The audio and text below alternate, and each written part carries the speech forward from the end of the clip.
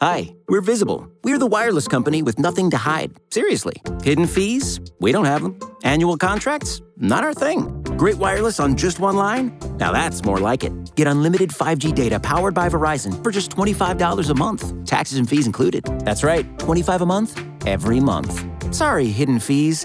We're just not that into you. Sometimes the choice is just Visible. Switch today at Visible.com. Rate with service on the Visible plan. For additional terms and network management practices, see Visible.com.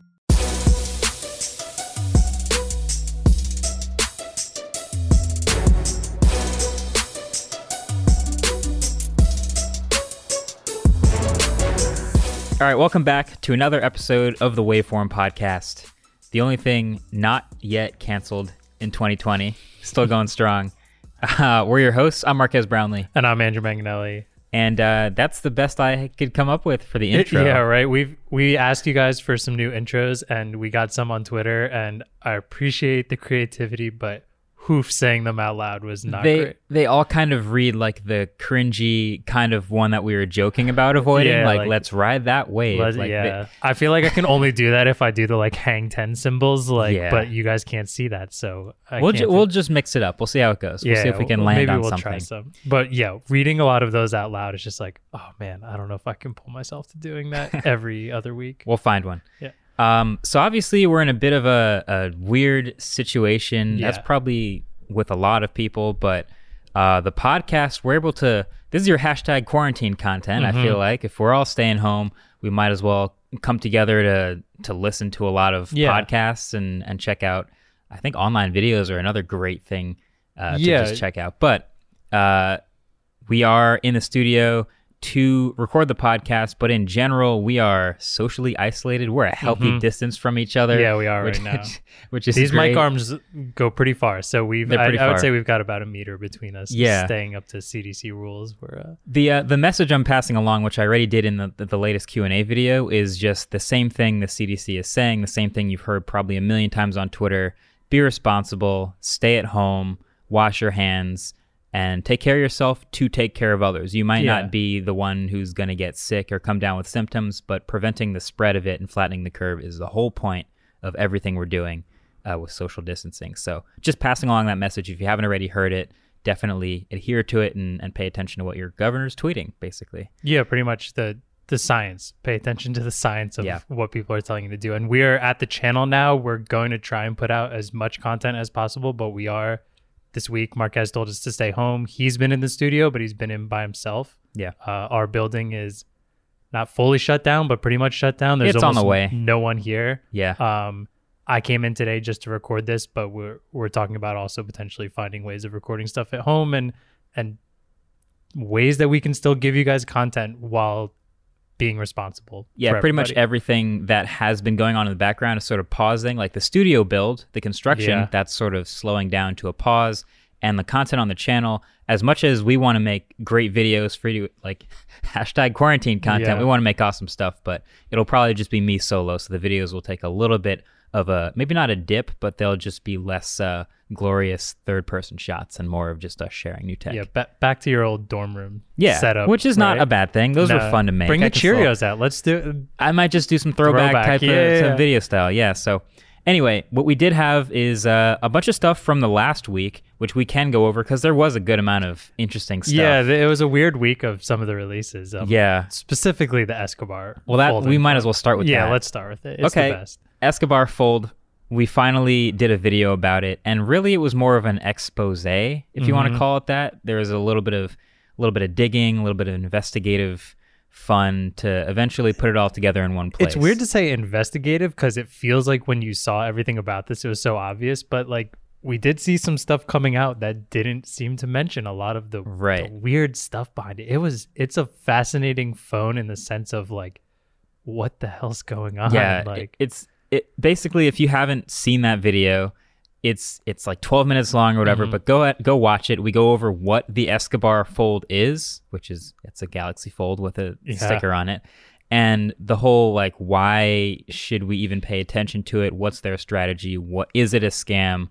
That whole, like, explained half of the video. So that's basically what we're talking about. Yeah, and I think a lot of people are actually extremely worried about us because of it. Oh, because I'm fine. like we're all okay. I think it was the chief of assassinations in their bio that was probably giving people reason to worry. And I totally understand that, but that person, that's Pablo Escobar's brother, and he's in his like 80s or 90s or something.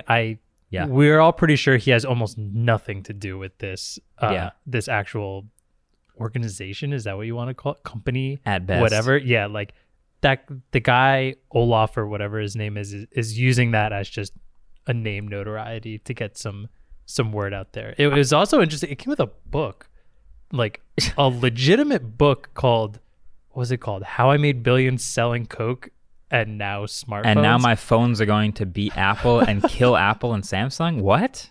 The title alone was enough to make me shake my head. Like, what's going on? I think legitimately everyone in the studio who's seen it has flipped through it, just assuming all the words were just fake. And like that, what's the name of that text that on websites just to show you what just the lorem ipsum over and over again? Maybe I should read it. Yeah, you've got some time. I do have some time now. Quarantine content. Gonna read that Escobar book. No, we're good. You don't have to worry about me being assassinated because of exposing their scam. But if you were worried, it is a scam. Just so it's definitely a scam. Yeah. And also for everyone sending us emails, we're not selling the phone. I got a shocking amount of emails from people like, our hey, business account has as well. Yeah, let me buy that Escobar fold off you. Just don't, like, I'm not going to sell the one I have, which is, by the way, I think people want it just because they think they can get it for $400 from me. Just get a fold if you want one. Don't get a fold if you don't need a fold.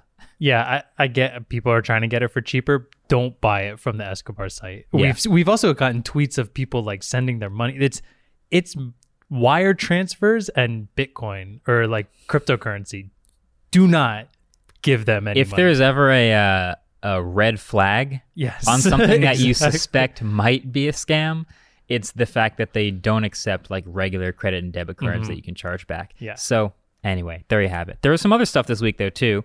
We had the Oppo Find X2 Pro, had a first look at that, and that's like not a weird phone, but they did some things that put it on the radar for me right after I reviewed the Galaxy S20 Ultra. They one-upped it in a couple of ways. And I've always said forever, Samsung's got the best displays in their flagship phones that came from the Galaxy Note and from the Galaxy S. And that I happen to say again for the Galaxy S20 Ultra, huge high-res 120 hertz display. The Find X2 Pro will do 25, or I think it's about 3K by 1440 and 120 hertz at the same time, which Samsung will not do. And I tested that for a couple days while I was putting together the video, and I got okay battery life. You can do variable refresh rate or variable resolution, but I just locked them both at the top because I was like, why not?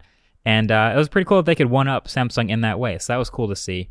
But it was just a first impressions video of a phone that I think caught a lot of people off guard. It was pretty cool.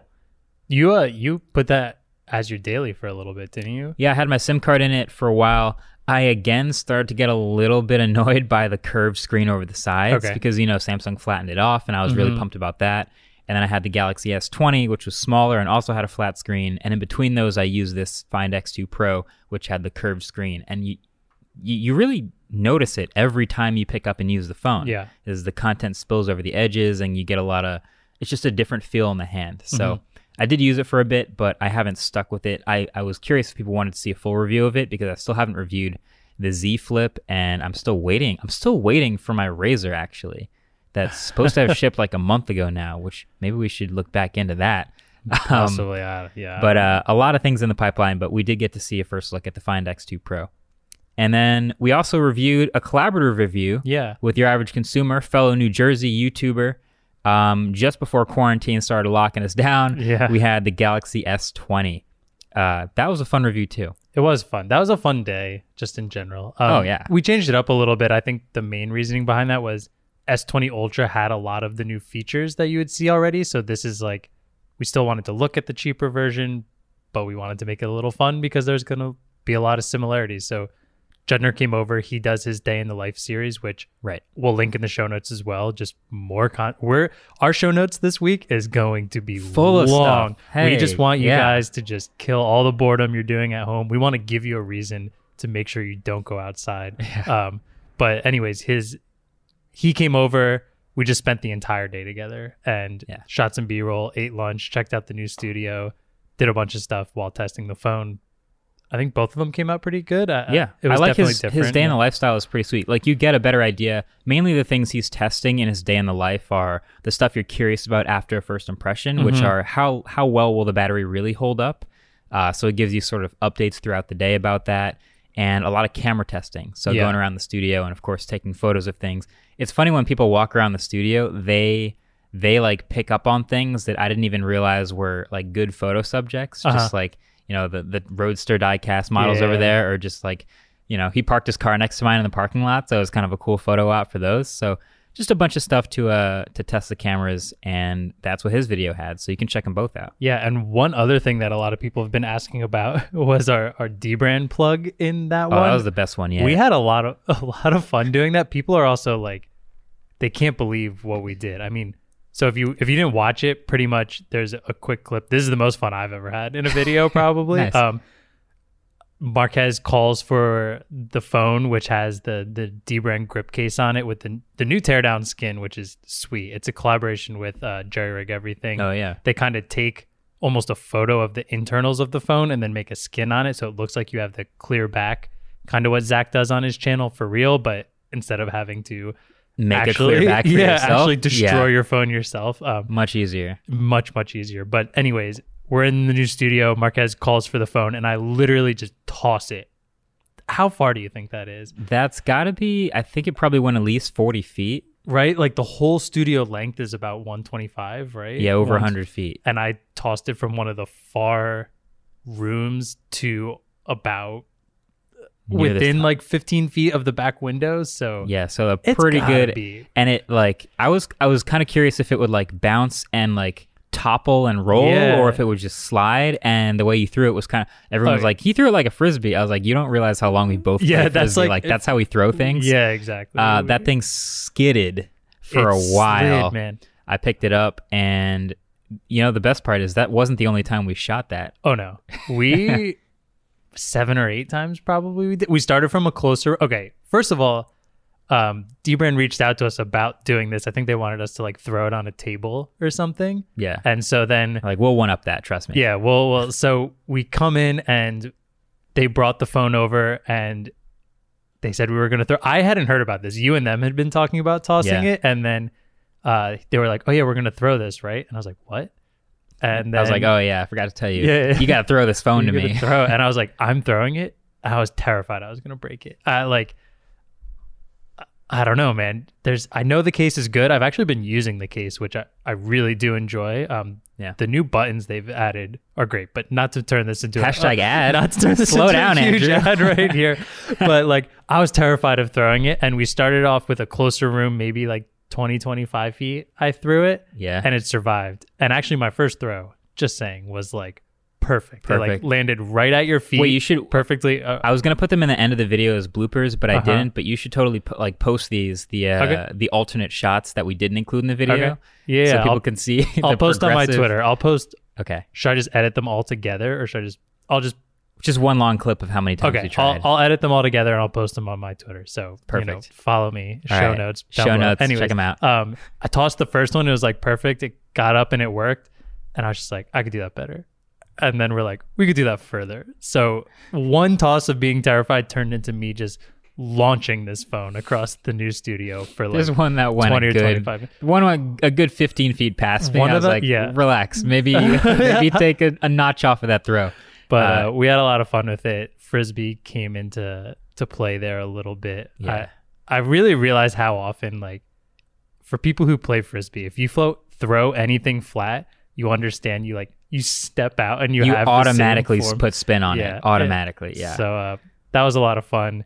It did work. I think the worst that happened to it was there's some dust because they're still doing a little construction down there. But I was very surprised at how held up great. How well it held up. I mean, it hit the floor hard. You can hear the noise it makes when it hits the ground, and it's not man. Pretty. Yeah, it's.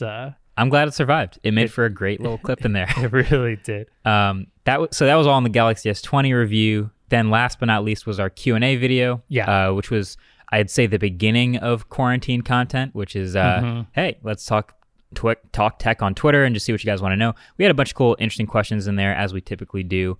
And I think one of them was just like, but the main one was really talking about like this rollable phone concept, which we talked about on the last episode, and just what people think of it. And got a lot of interesting comments about that. Wait, speaking of, can I bring watching that again? So do you remember I had mentioned, do I think the screen goes on the backside of the phone or not? Right. Now, like I looked at it again in the video.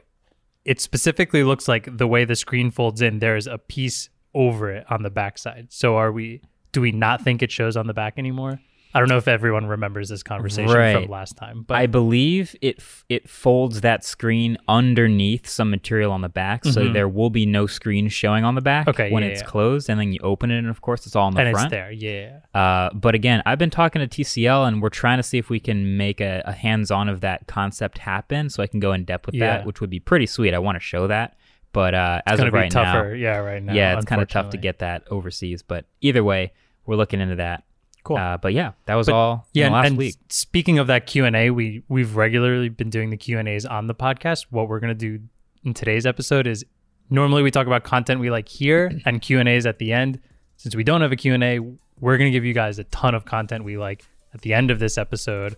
Once again, social distancing, want to give you guys plenty of stuff to sit at home, have fun with. So stick around till the end of here, and we're going to give you guys a ton of recommendations for things to keep yourself occupied with. Perfect. Cool. All right, so let's take a quick break, and then we'll come back and we'll talk actual tech news from this week, and then we'll do our social distancing content. Cool.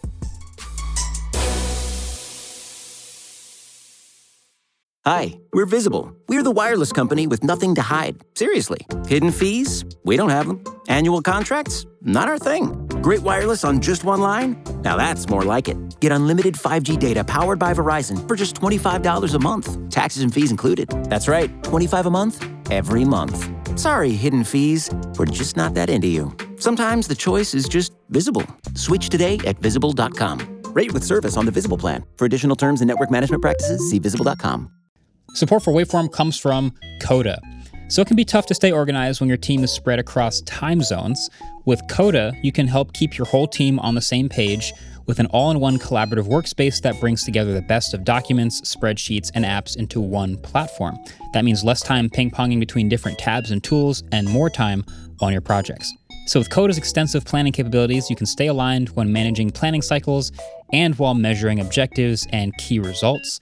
Plus, you can access hundreds of templates and get inspired by others in Coda's gallery. So over 50,000 teams across the world collaborate with Coda, from the New York Times to Square, from Toast to TED and Uber.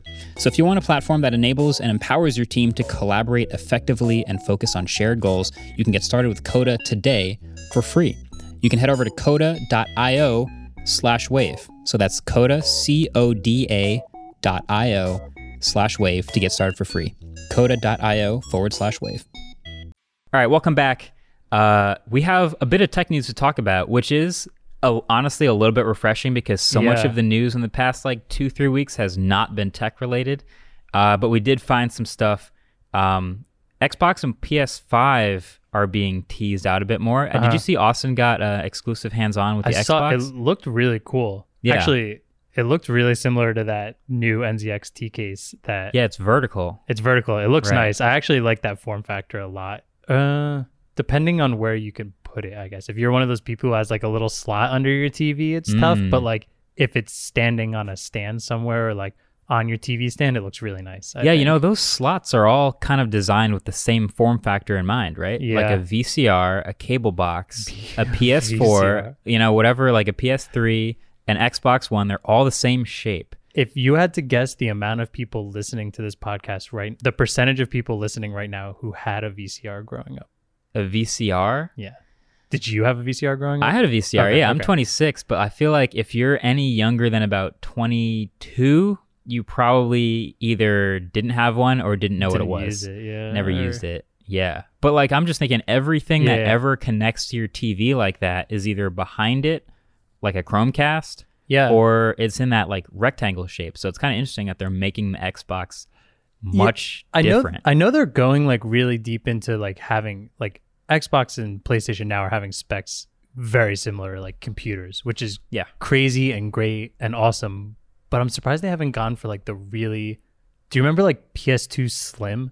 Like how they started getting to that really, really small form factor. I'm surprised we're not getting to that form factor of like stick it onto the back of your TV and that's where it is and doesn't show smaller. up anyway. I think the main push is less about like smallness and portability and more just about like graphics and power. Yeah, I think competing against the PC market. Yeah, if you want like a small, like a Switch or something where graphics aren't as important, you can always get that. But I think they're trying to. I think that was Austin's whole shtick too. Half his video was like, because it's a PC. Okay. Yeah, like he's super hardcore on this is just a computer, guys. So hey, show notes. Check it out. Austin's video. I think he was pretty proud of like that entire hands-on experience. I know they were all really proud. I saw Jimmy, I saw Ken, I saw them all like Matt talking about it and how pumped they were at seeing that. Yeah, and it's so really cool. Today, as we're recording this, they're revealing the PlayStation 5 specs. Really? So that's probably also in the show notes.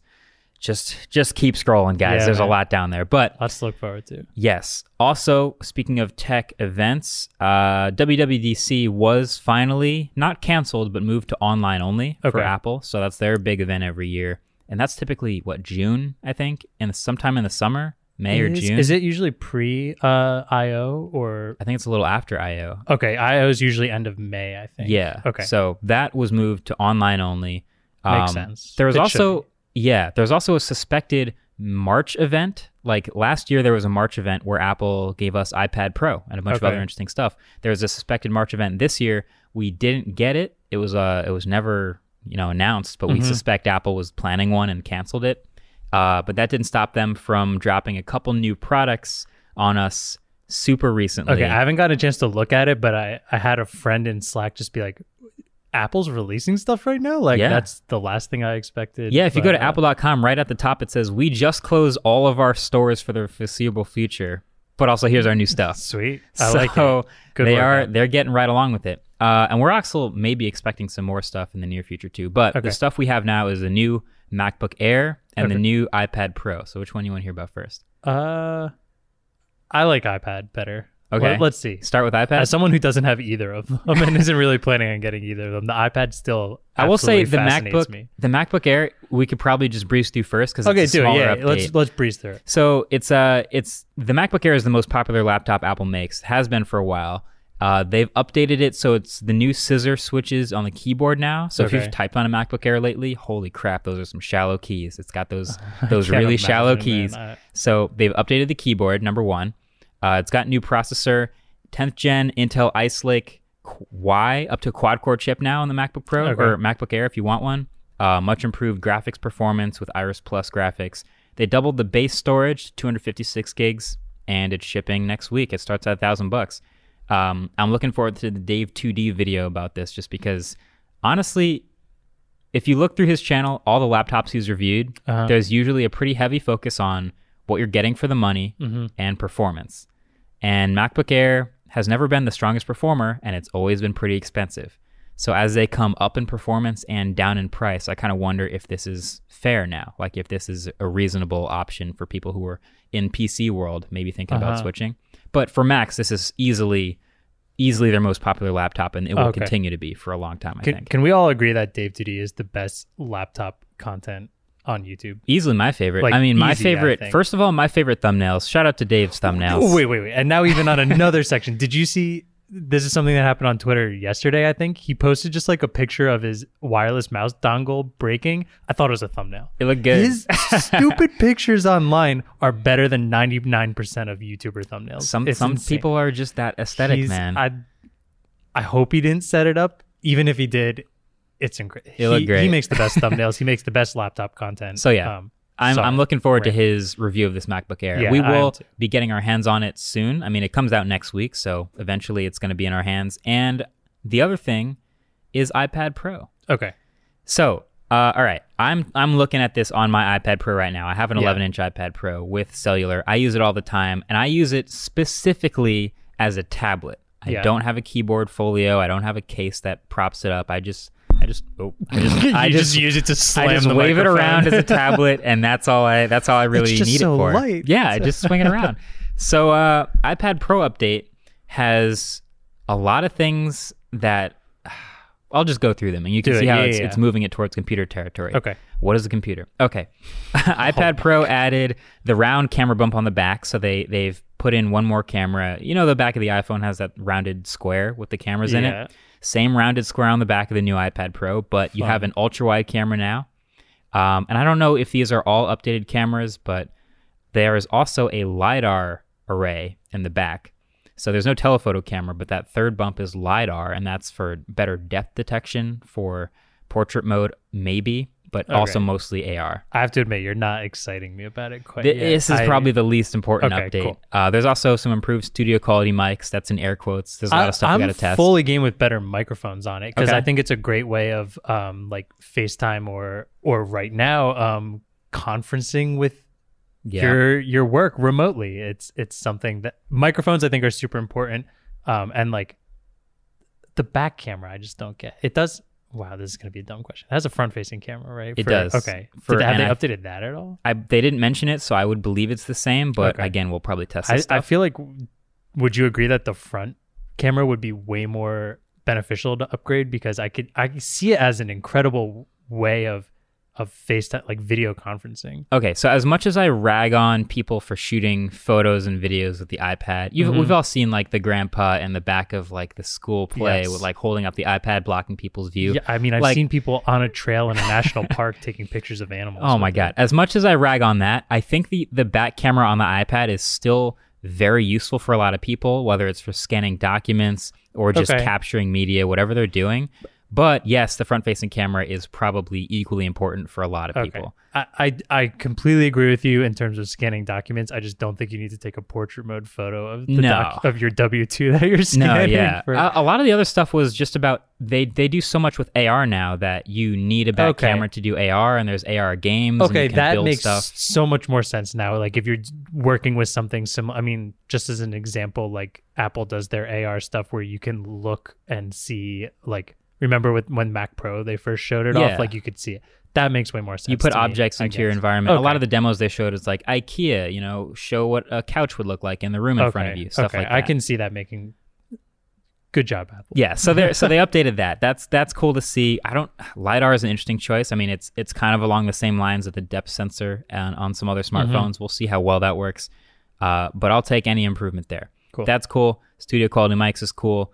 Also A12Z Bionic, so the fastest chip ever. Fastest chip we've ever put in an iPad. It's a small bump from what I believe was the last gen's A12X Bionic, so it's just another letter, I guess. It's already a great performer. I have literally no complaints about my iPad's performance, so it's still another step up from that. And just so you know, ahead of time, price is going to be $799 for the small one, $999 for the big one. And then there's this new floating Magic Keyboard accessory that's stealing all the attention. That I did see a picture of. This one I am fascinated by because it changes sort of their positioning. We've had Surface tablets and 2-in-1s and everything forever, and iPad has always been sort of hovering around this market, but Apple's never really leaned into it this hard. Yeah. So this Magic Keyboard accessory has, if you can imagine like an iPad, you just magnetize it into this keyboard case. Yeah. It has scissor switches, full-size backlit keyboard. Okay. It has a hinge strong enough to float the iPad over the keyboard. Okay, so before we get into the next thing, how to describe that? Would you agree with me? A lot of like small businesses, whether it's like a coffee shop or even our bistro downstairs, they have those kind of like iPad-esque registers where they type it in and they spin it around to you. They just slot an iPad in a metal stand. It looks like that, right? Like that's maybe 4 inches off the ground and kind of lean back a little bit and has a base where I'm assuming now that's where the keyboard is. Yes. Okay. So it'll be kind of like that, but a little more flexible because you can just close it. Cool. So it hovers it, maybe 2 inches above the keyboard, which is getting it closer to eye level. Cool. How sturdy is that hinge? I don't know. Hopefully very sturdy. And then on the side, there's a little USB Type-C pass-through port. So this whole Magic Keyboard is connecting to the iPad through the pins on the back. You can plug in with USB-C on that corner of the hinge, and that's full power pass-through. Awesome. So you open up the port on the side of the iPad again for another accessory, a card reader or something. Or your pencil. Yeah. Well, the pencil, the pencil's already on the magnetized side, so thank gosh it doesn't have to use a pencil. But That's pretty cool. USB Type-C. And then it has a trackpad. Nice. And so, I get it. Yeah. I get what's to make fun of it, but I get it also. Like, so the whole accessory starts at $300 and is coming out in May. And I think just this whole thing brings up a lot of questions about, well, why would they make something like this, first of all? And what is that experience like using an iPad with a trackpad when it's typically a touch-first environment? We've seen mouse support, little videos about like hacking into like the accessibility settings and getting mouse support on the iPad, but now they're fully on embracing it. So what is that like? Number one question I've seen is this Magic Keyboard still backwards compatible with the old iPad Pro? The answer is yes. The current iPad Pro I'm holding with the same design, it will work with it. Okay. That's as far back as it goes. Doesn't work with the first gen iPad Pro. But number two, Logitech alongside this is also launching a $179 keyboard case with a trackpad for the new iPad Pro. And this one, it doesn't float or anything, and it doesn't have the USB Type-C pass-through, but it's still a backlit keyboard with a trackpad for the iPad Pro.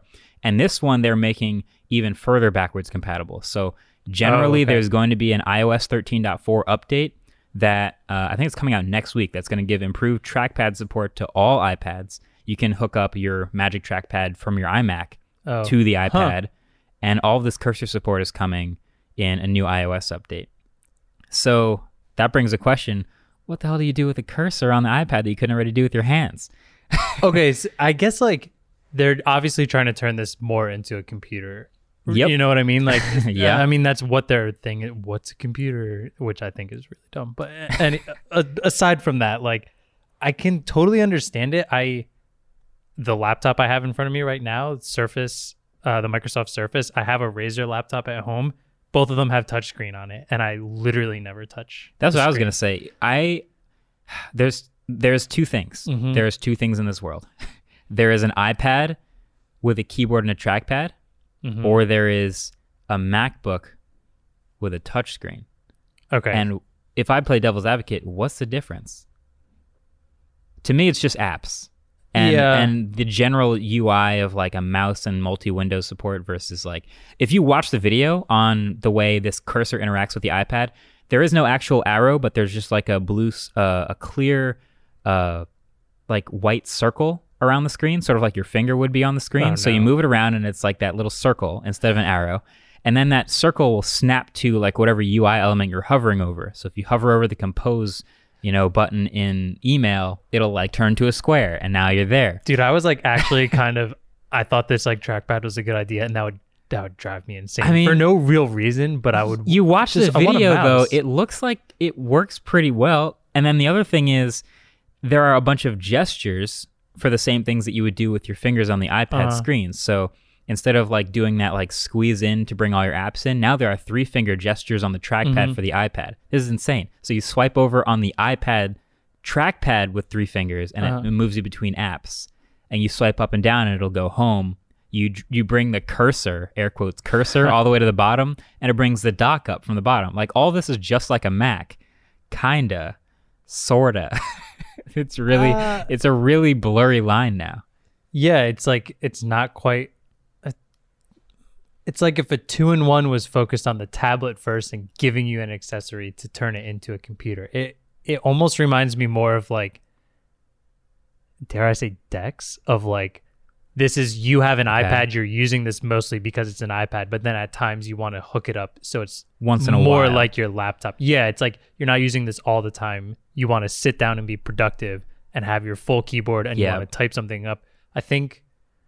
I don't know if we mentioned this in a podcast episode or if it was a conversation I had on Twitter, but more and more people who are writing blogs or journal entry, like journalists, are using iPads more and more for just typing up their basic stuff. Yeah. And it's super easy to use all the time with your finger, whether you're on the train or something, but every once in a while, you just want to crush out a full article, and that's so much easier on a keyboard. On a real keyboard. Yeah. Yeah. So I guess really it all will come down to, like, if you're thinking about, okay, I have X dollars to spend, do I get a fully decked out iPad Pro and the $300 Magic Keyboard, or do I get a MacBook Air?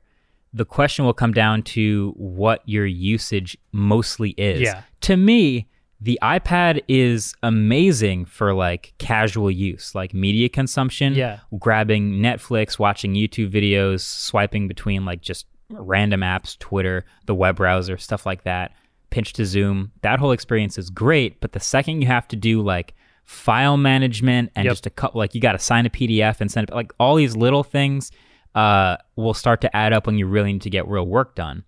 But on the other half, there's like the MacBook Air, which is like always set for that, always has a real computer, always ready to do productivity work. It's Mac OS 10.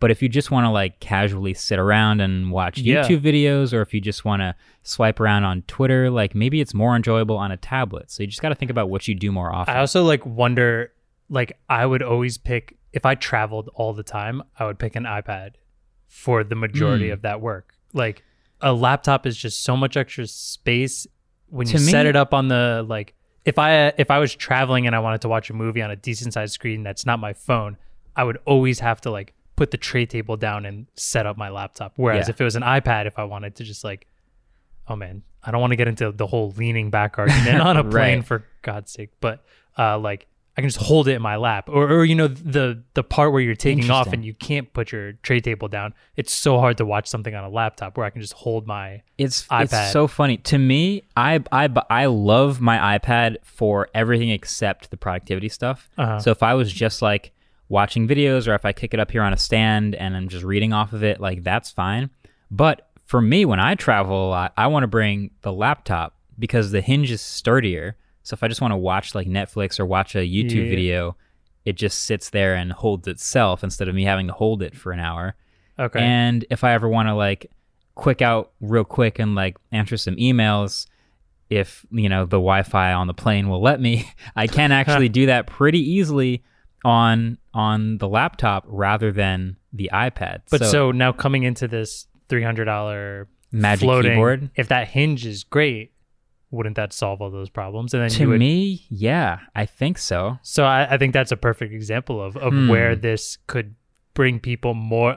It's just another step forward for the iPad to bring people from ditching their, you know, classic laptop to being more into the iPad section, where now you have the choice. Now, do I want to just hold it in my lap? Am I on just am I in an Uber ride and I just want to watch a YouTube video? Or now am I on a plane where I'm watching something. Oh, now I want to answer a bunch of emails.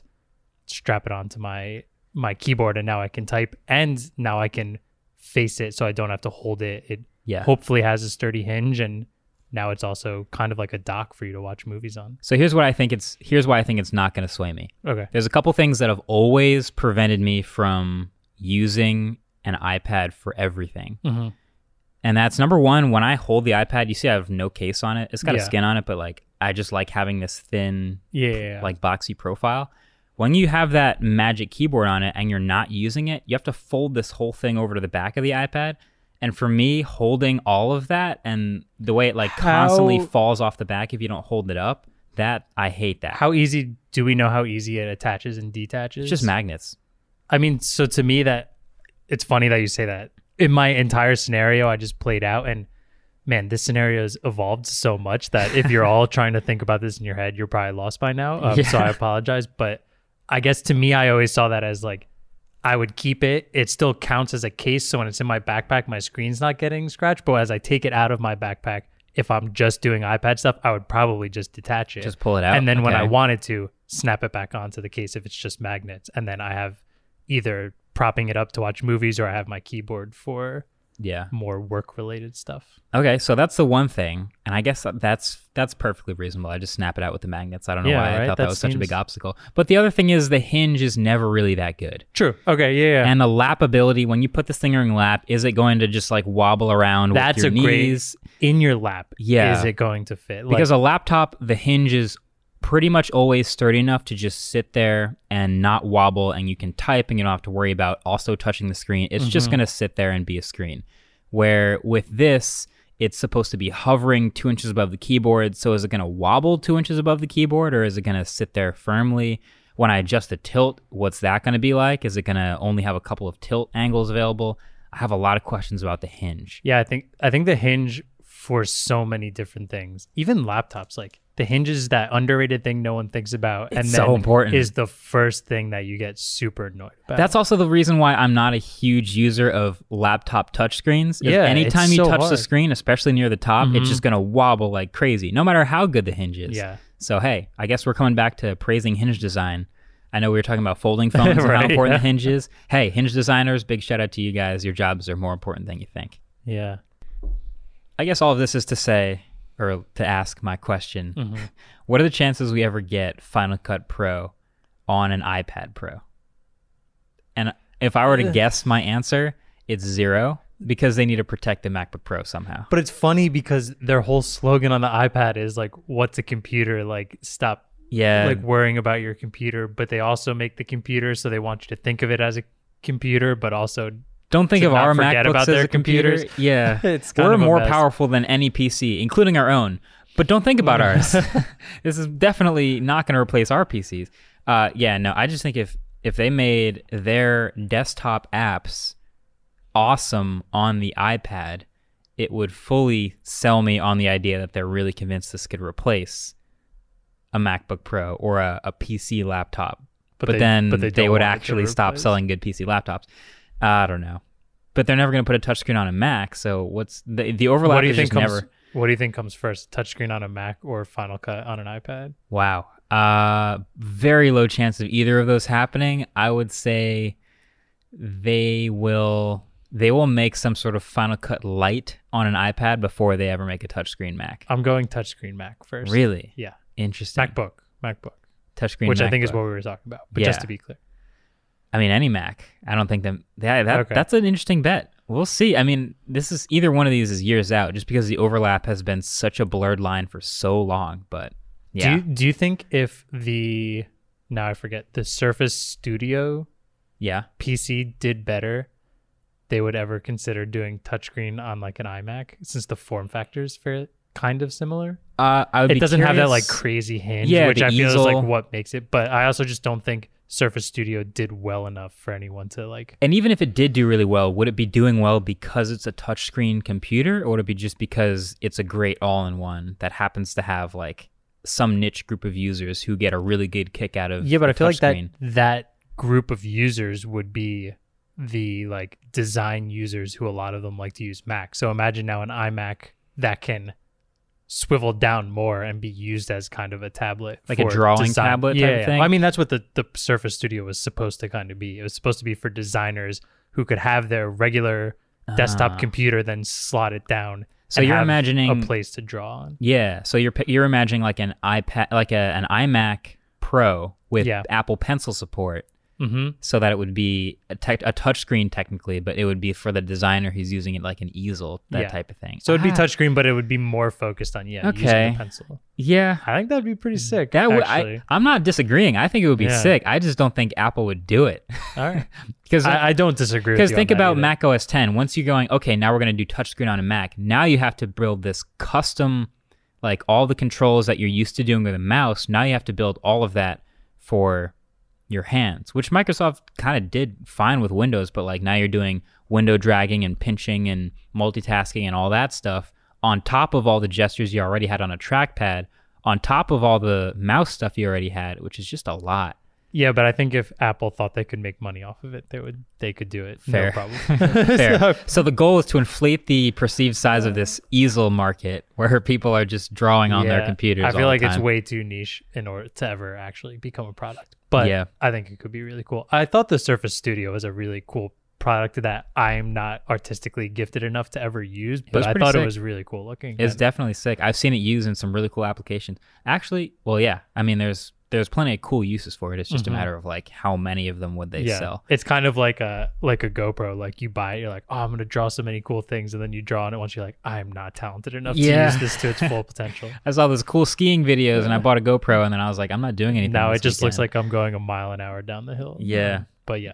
Man. All right. Well, that's our new Apple products. We have probably more coming. I'm guessing we're still going to see a new iPhone in the first half of this year. Something like an iPhone 9 or an iPhone SE2. In the first half of this year? I think so. I think we might see it. Really? Yeah, because we were expecting not an iPhone 8 replacement, but basically an older iPhone body with internals upgraded and a smaller size. And we were expecting it in the first half? Yeah. I think potentially March or April.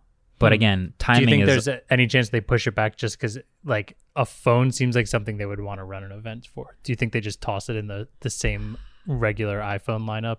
Tough later? To say. I mean, there's also rumors of supply chain, obviously, shortages making it difficult to start I don't know things. enough about that, so it's like, yeah, it's a tough thing. There's a lot of potential delays, and you can imagine if they tried to launch that phone tomorrow, like how long it would take to get it on sale with every store closed and like no events going on, and like how would that even work? So I don't think it's inevitable, but if it does, we'll have our eye out on that. But so far, we have iPad Pro now, we have MacBook Air, and we're expecting more. So that's sort of the top of the tech news. There's not a whole lot of tech news other than things canceling and stuff going on, how places are reacting to all this. Man, we started this off by saying that's all we wanted to talk about, but this is affecting literally every aspect of our life. So everything. It's kind of tough not to talk about it. A lot of things are going to be drastically different. It's when you say it affected everything, it literally so you know how the NBA season got canceled? In NBA 2K, you can play games against other people with the same teams based on like live roster updates. So if I pull up 2K and I'm like, let's play as the Bucks versus the Bulls, it'll give you like the Bucks and the Bulls, but if Giannis is injured in real life, you can't have Giannis on your team. And the NBA season being canceled glitched the crap out of 2K because people were unable to play games for a little bit for various roster related reasons. I have seen in the NHL some mascots are live streaming playing NHL 2K against each other. Instead of the actual games being played, which I think is hilarious. I think one NBA team, did they? One NBA game, and they broadcasted it and commentated and everything. Yeah. So, if it's going to affect everything, might as well make the best of it. Yeah, right? Like, at least we can think of it as we're in a day and age where we're being forced to stay home, but technology really brings so much more to our home that can entertain us now that hopefully this podcast is one of them. But there's still a lot of fun things. I mean, I play World of Warcraft, so I've been self-quarantined since it came out in August, so none of this is affecting me at all. But I've been practicing social distancing for 25 years now, and it's gone great. I'm prepared. All right, let's take a quick break, and when we come back, we'll talk about all that extra content we liked, and we'll really fill out the show notes for you. Yeah, let's be right back.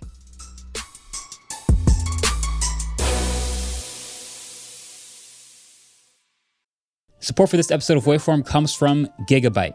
There's a lot of talk out there about how AI is revolutionizing our world. Computers are writing newsletters, robotic bees are pollinating flowers, and a whole new wave of driverless taxis are popping up in cities all over the world. But how can AI power our passions and what we do for fun? That's where Gigabyte's AI gaming laptops come in. So their range of powerful and portable new laptops deliver cutting-edge performance for anyone looking to explore the brave new world of AI-powered gaming.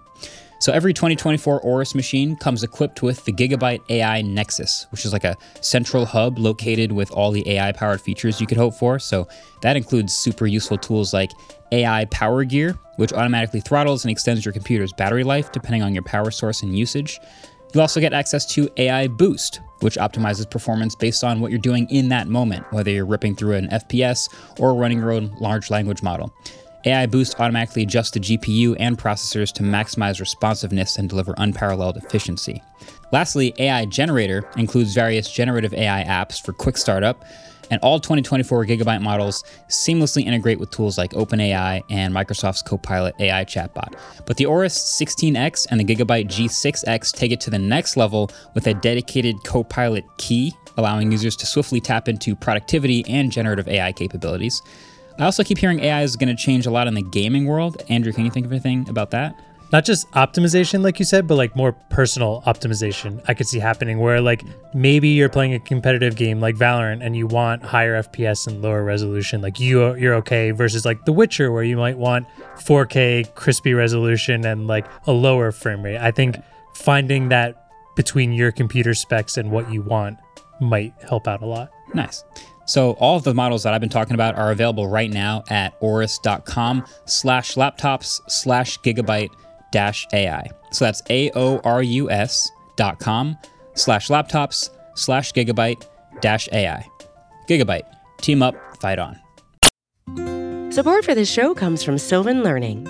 As a parent, You want your child to have every opportunity, but giving them the tools they need to tackle every challenge, that takes a team. Now more than ever, educational support tailored exactly to what your child needs can make all the difference. That's why parents have trusted Sylvan Learning for 45 years as the ultimate teammate in their child's educational journey, instilling in them a love for learning and a passion for reaching the next level. And Sylvan's Insight Assessment can identify gaps in learning and areas that could be of concern for your child. It's a 360-degree view into your child's learning that you can't find anywhere else, and helps ensure that your child didn't miss something in school that might put them at a disadvantage in the future. And right now, it's the best price of the year at $29. Go to sylvan29.com to learn more and get your child's assessment for only $29. That's SYLVAN29.com. All right, welcome back to a new segment we call Quarantine Content. Oh, God. And by we, I mean I just made that up. You literally just made that up, yeah. But we usually do a sort of a content we liked and stuff that you should check out section in the show notes every week or every episode. This one is a little different, meaning it's just there's a bunch more stuff because we all have more time. Let's face it, you have more time. Yeah. So you have a bunch of stuff, but I just wanted to start off. I'm going to start off the top just with YouTube. In general, for me, I watch a lot of YouTube, and I don't really watch that much else. Like I know a lot of people are, hey, firing up Hulu Plus and Netflix and all that other stuff.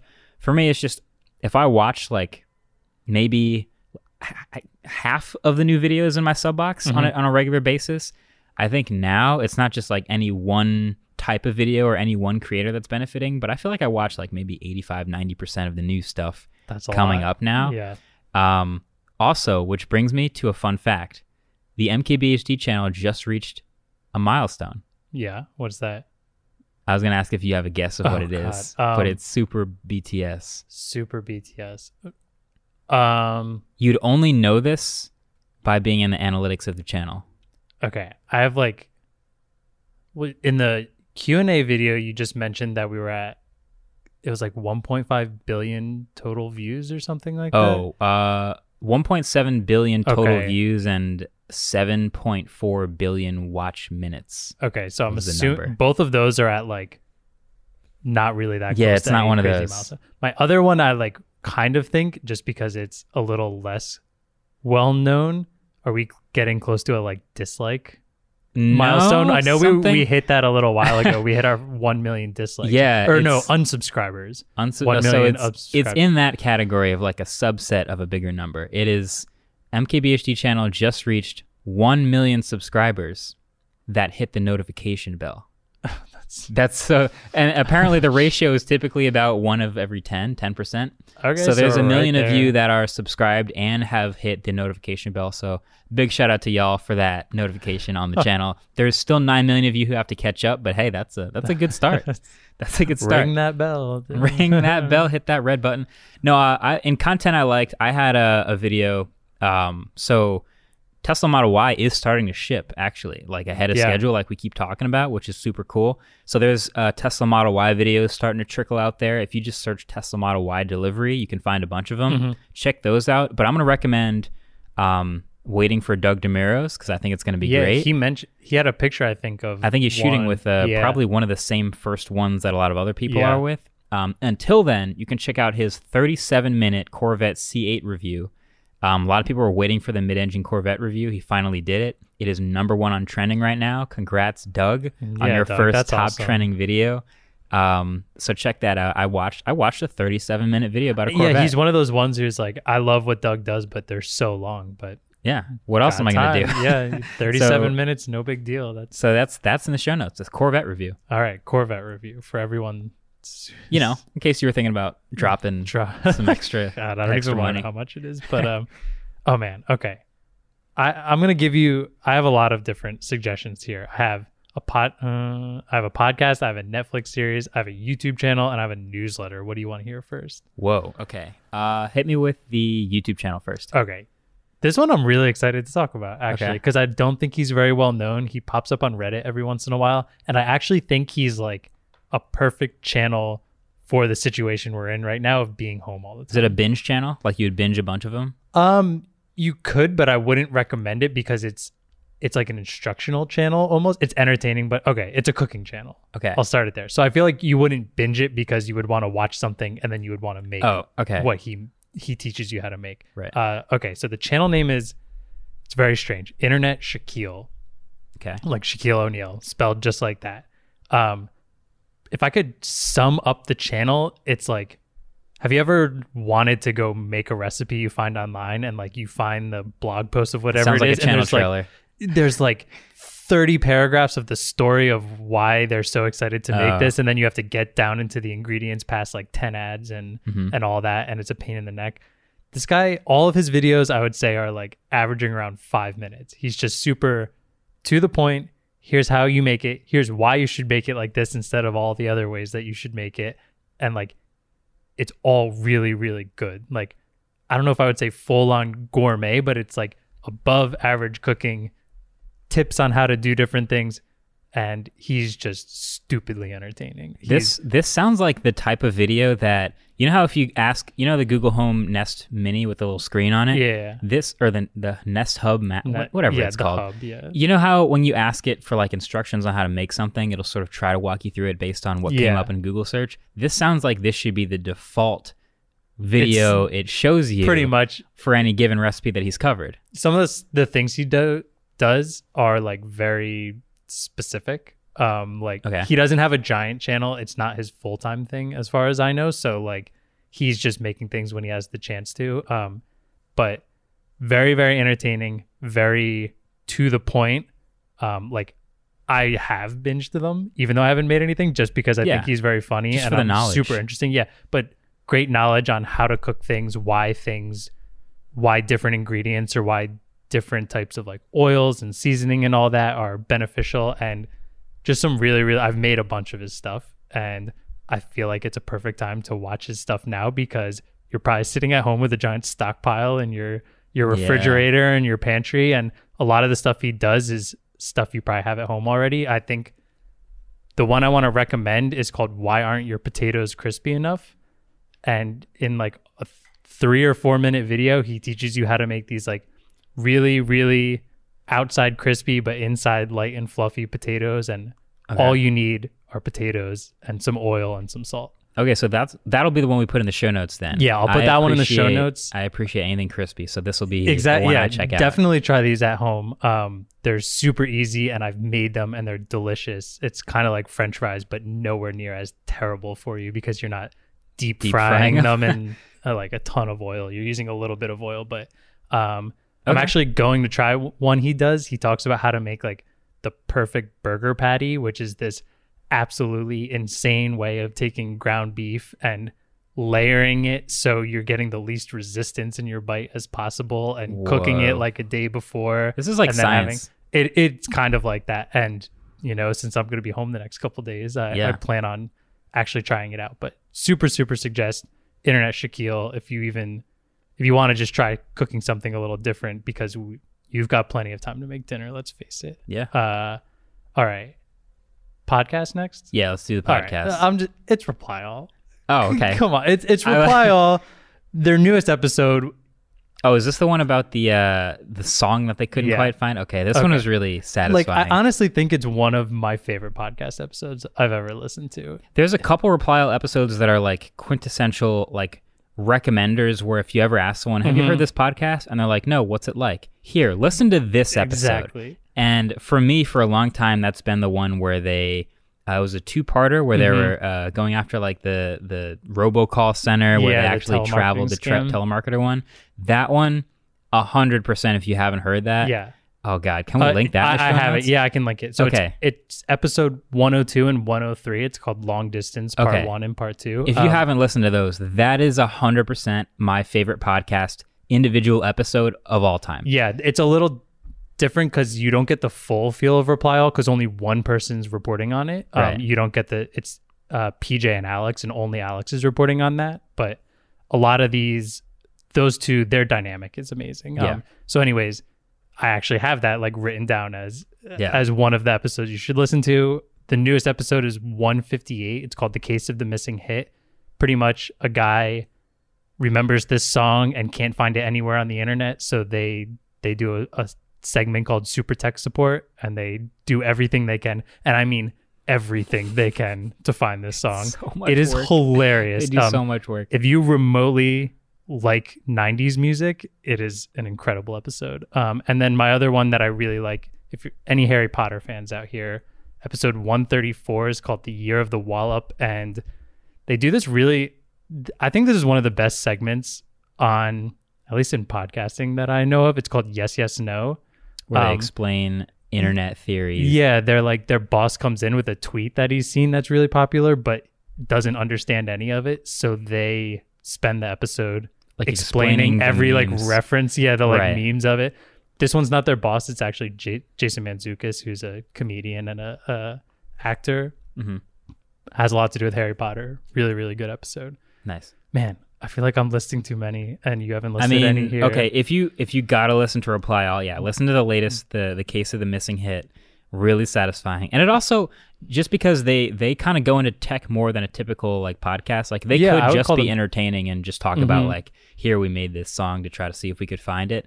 But literally the technical details of like what SoundHound does and what like this recording atmosphere is like, and just the whole format of it is excellent. So I'll second that recommendation. I've heard it. Check that out. Awesome. Netflix series. There's one called Explained, and I think I mostly am just talking about this because they had an episode all about pandemics. Oh, and that I watched. Convenient. I think in January when we first heard about all this, and it was like watching that episode leading up to way before all of this has happened was like, that's kind of terrifying. And now we're kind of in that. Fast forward, yeah. So if you're looking for just more information on pandemics and past pandemics that have happened to kind of compare to what we're going in right now, really, really cool Andrew, series. That's right in line with quarantine content. That's perfect. It is literally great quarantine content. And then if I'm going to do one more recommendation here. This is actually a newsletter, so this is reading. Okay. I'm going to open it up by saying, first off, it is written by a friend of mine, actually a friend of Marquez's as well. So full disclosure, we know this person. It is also based on politics. So his views are his own. I enjoy reading them. I don't know if I necessarily agree with literally everything he says, but I find him extremely trustworthy. And the whole point of the newsletter and the website he owns is to be nonpartisan. There are no ads on the website. He just wants to get everything out that he can. So he's explaining or just like breaking down what happened in the news and pretty in the much political world? And he does it in like super easy 10-ish minute reads. So there's it's like a lot. This is one of those years where like it helps to be able to break things down like that, because there is so much happening. And if I just log on to Twitter and I see like 3 political trending topics and about 90 articles, I'm so not tough. About to try to dive into all that. So I feel like that's something that could help. Yeah, it's super great. It's called Tangle. I'm going to link it in the show notes. Like we said, it's by Isaac Saul, good friend of ours. He plays Frisbee, but I just think I know he pours his heart and his soul into this, and I find him extremely, extremely trustworthy in a time where the internet can have a lot of misinformation out there. So we'll link it every day, post a topic, 10-minute read. I usually read it during my lunch break, kind of get informed about what's going on, because it is impossible to keep up with everything. Yeah. So just having a little snippet of something every once in a while. I just thought of another piece. I was really hoping you would think of something so that I didn't have like 10. It's another YouTube video, but it's cool. You've heard of John Oliver. What is this segment called? Every week? Last Week Tonight. Last Week Tonight. He did one specifically on the coronavirus. He's done 2. Oh, really? Yeah. Well, he just released a new one with no audience. Did you watch it? Right. That's the one I watched. It's, first of all, is it really strange not having... It's so strange. So the delivery, just like in the world of like live events that don't have audiences anymore, there is like everything from, what was that? There's a WWE clip where like they're fighting in an empty arena. I haven't seen it. I know they're trying to do WWE with it's rough. Like every time there's a punchline, it's just like an awkward pause to the camera, and you're like, that would have been laughing probably. So John Oliver has his typical delivery style, and he went super deep into specifically the coronavirus pandemic, not just pandemics in general. But yeah, it's again him delivering to an empty studio where you're like, That would typically be a pause for effect or a reaction, but either way. John Oliver's is incredible. I love his show. If that's something you want to binge watch, he's very popular, so I feel like a lot of people probably watch him. But but it's bingeable right now. It is very bingeable. A lot of stuff. I think I've seen almost every episode of that. Every Monday, it is what I turn on and just listen to on my car ride to work, and then I usually watch it again later that night so I can see all the graphics, like the visuals and stuff. It's a good way of getting kind of like an overview of some sort of important topic, but with some humor behind it. Sometimes a not important topic, but still equally entertaining. Extremely. What was that? What was that one leader that was That's obsessed with horses? Okay. I'm gonna link. Yeah. I'm gonna link that video. Actually, you guys can go and find the coronavirus one if you want to listen to it. But I'm gonna probably the most underrated version or episode he's done is about a leader of some country who's obsessed with horses. Yeah, it's watch incredible. it. It is so funny. Yeah. All right. Do you think that's enough? That's quarantine. That's your quarantine content for this episode. Yeah. I think that's a good start. Sorry if any of you guys are listening to this in the car. It's going to be really hard to go find these videos. I kind of am assuming more people are now listening to this at home. I hope you're listening to it at home. Show notes are still all links, I believe. Yeah. So if you're somewhere on your phone and you can open these one by one and save them to Pocket or open them on a different browser, all of that's possible. But we'll try to make it as easy as possible to find the stuff we're talking about. And if any of it is like a Netflix show or just a title, that's searchable. So hopefully that works too. Do you want to potentially... I know we keep our Twitter to mostly just updates. Do you want to... Oh, just a big show notes Do you want to tweet? just do a thread of... Quarantine content. Quarantine content? You have to say it. You have to say quarantine content. I have to say it? Yeah, we all have to say it. That's the hashtag. All right. If you guys have other quarantine content you want to send my way, hashtag quarantine content. Why don't we, after this releases, we'll make a tweet with everything we've talked about here for you guys to take a look at. And then we highly encourage everyone who has anything else to post it in that thread. Yeah. Everyone can come together. And enjoy our quarantine together. Enjoy some stuff together. Yeah. Perfect. You have to say quarantine. Quarantine content. Quarantine content. There it together. Quarantine content apart, but together. There it is. All right. Be responsible. Stay inside. Wash your hands. Enjoy the quarantine content. Flatten the curve, guys. Let's do it. Thanks for listening. It's been a good one. We'll hopefully be back soon with some more tech news and some more quarantine content and all of the above. Catch you guys in the next one. Waveform is brought to you in part with Studio 71, and our intro-outro music is created by Cameron Barlow.